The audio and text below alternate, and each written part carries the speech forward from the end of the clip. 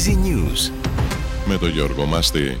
Ο Πρωθυπουργός του Ισραήλ, Μπενιαμίν Νετανιάχου, ανακοίνωσε διαδοχικά συμβούλια προκειμένου να εγκρίνουν τη συμφωνία για την απελευθέρωση ομήρων της Χαμάς. Σύμφωνα με πληροφορίες, η συμφωνία αφορά στην απελευθέρωση 53 ατόμων, κυρίως γυναίκες και παιδιά, με αντάλλαγμα την παράταση της προγραμματισμένης κατάπαυσης του πυρός. Ο Υπουργός Εθνικής Οικονομίας, Κωστής Χατζηδάκης, παρέδωσε σήμερα στον Πρόεδρο της Βουλής, Κώστα Δασούλα, το σχέδιο του προϋπολογισμού για το 2024. Μεταξύ άλλων, περιλαμβάνονται αυξήσεις στις συντάξεις και στους μισθούς των δημοσίων υπαλλήλων.